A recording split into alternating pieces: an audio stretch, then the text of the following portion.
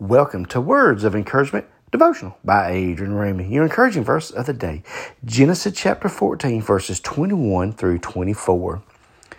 Now the king of Sodom said to Abram, "Give me the purse and take the goods for yourself." For Abram said to the king of Sodom, "I have raised my hand to the Lord, God Most High, the possessor of heaven and earth, that I will take nothing from a thread to a sandal strap, and that I will not take anything that is yours, lest you should say, I have made Abram rich, except only what the young men have eaten, and the portion of the men who went with me, Aner, Eshcol, and Mamre, let them take their portion." Okay, what you're seeing here is now the king is saying, Abram, okay, for you, here's your portion. Take the goods, take the money and everything.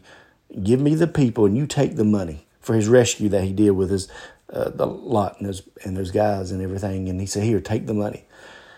You know, he didn't want to take that money from the king of Sodom. He didn't want to take his money.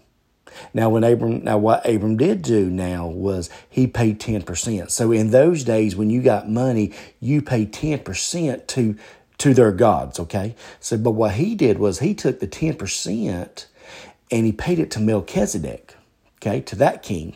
And Melchizedek now, he feared God, he lived for God, and loved God. So what he did was he paid his 10% to him, but he didn't want the rest of that money. He didn't. He didn't want it. And the reason why he didn't want that was because the king of Sodom was going to give him a lot of money. He said, "But you know what? I don't want your money." He said, "I've raised my hand to God, the possessor of heaven and earth. I don't want your money." Because Abram was saying, he said, "I don't want you to give me that money because that king of Sodom can say, I made Abram rich." And he was going to give him a lot of money too.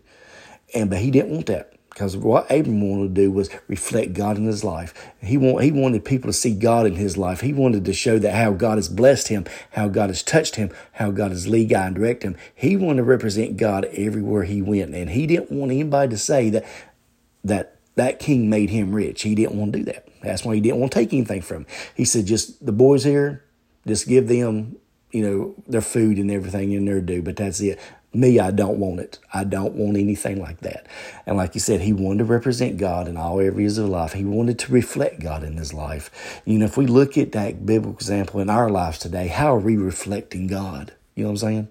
How are we reflecting God in this dark world? We can live right in this dark world. By the strength of God, we can live right and live for him and serve him and be that shining light for his glory. Yes, we can. By his strength, hallelujah, every day that we need to live for God. So how are we reflecting? I want you to think about that today. As you go through the day, I want you to think about that.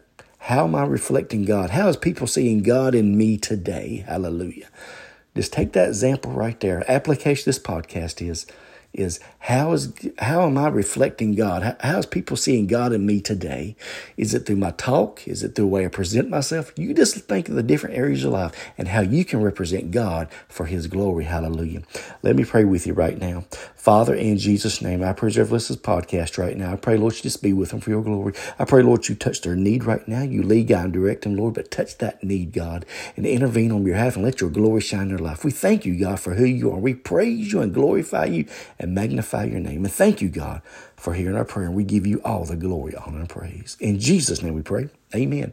Hey, thank you for listening. Now that includes chapter 14. So we'll start chapter 15 on our next podcast. Have a blessed day in the Lord.